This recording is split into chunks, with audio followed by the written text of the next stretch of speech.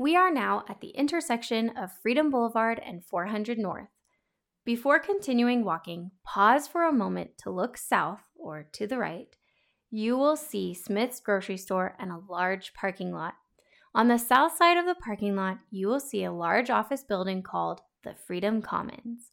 On its website, it advertises its support for local businesses, but in actuality, most of its space is housing PEG Companies, which is an established real estate development company, and Bank of America, an established national bank. There is a tagline on the website that says, "An urban business hub with charm." Does this building look charming to you? And yet, every coin has two sides. This type of building is critical for the community in its own way. PEG Companies and Bank of America need a luxury building to house their white-collar employees. For Provo to continue thriving, high-profile employers must be catered to. If a city doesn't continue to develop, then the economy slows and buildings and opportunities deteriorate. You may now turn left to begin walking north toward the intersection of Freedom Boulevard and 500 North. This episode will end at that intersection. After finishing the episode, please cross Freedom Boulevard. The next episode will begin on the southeast corner of that intersection. Peter Moskowitz, journalist and author of How to Kill a City, Gentrification, Inequality, and the Fight for the Neighborhood, wrote, "This is capitalism's constant urban conundrum.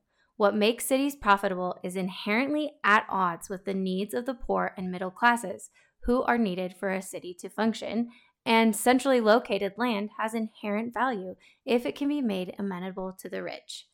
Gentrification may be a new expression of this conflict between land value and the needs of the poor, but it's a problem as old as capitalism itself."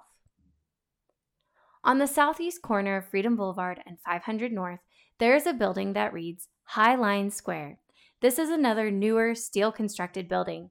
This building is mixed use, meaning the top levels are residential and the bottom levels are commercial. In commercial real estate, these newer buildings, such as Freedom Commons and Highline Square, would likely be considered Class A. Class A refers to new, modern construction that is in a highly desirable location. Class C would refer to commercial space that is old, in poor condition, and undesired.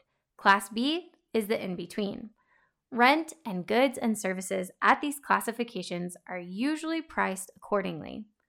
On the north side of Smith's grocery store and between the Freedom Commons building and the Highline Square building, there is a strip mall. At one point, this strip mall housed a cigar shop, a tattoo parlor, and a place to get payday loans. The parking lot backs out to Freedom Boulevard and has no sidewalk or landscaping. This would likely be more of a Class C property. When you see a mix of building classes put together like this, it can often indicate that the process of gentrification has occurred. Gentrification is the process of poor urban areas being redeveloped into wealthy areas. Peter Moskowitz wrote, "Gentrification at its deepest level is really about reorienting the purpose of cities away from being spaces that provide for the poor and middle classes and toward being spaces that generate capital for the rich. Gentrification can also diminish opportunities for small businesses to thrive." Jane Jacobs used the profound words, "Old ideas can use new buildings, but new ideas must use old buildings." At the time of this recording, the corner shop in the Highline Square, along with the office space directly across Freedom Boulevard on the west side, as well as most of the small shop opportunities on the main floor of the Freedom Commons building, all remain vacant. Despite these buildings being relatively new, these commercial spaces have already seen entrepreneurial endeavors come and go.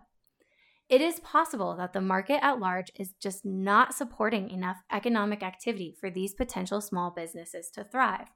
Or perhaps the commercial units available in Provo are just more than the demand. Maybe these buildings don't have great street accessibility and don't have enough pedestrians to frequent them because Freedom Boulevard is not a pleasant pedestrian experience. Maybe all of the above. But an underlying issue is that new buildings like this often charge high rent, and that can be difficult for new business owners.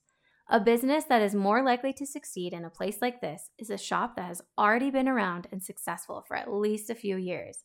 In an area like this, a new idea should usually try an older building first. As Henry George observed, as the population grows, the area becomes more expensive. Ironically and yet perfectly placed, the Utah Housing Authority is also placed on this block on the west side of Freedom Boulevard. The Utah Housing Authority helps families find affordable housing. Ethically developing real estate in this area can be a challenge because developing in this area is called urban infill, which may include demolition of a previous building, which makes buildings here more expensive. Taking into consideration also that steel, concrete, and glass are more expensive building materials, to receive a return on investment, the developers of these buildings must charge more to those renting or purchasing the building, making urban infill and steel, glass, and concrete construction an accelerator of unaffordability within a city. Please stay on the south side of 500 North while safely crossing Freedom Boulevard. The next episode will begin on the other side.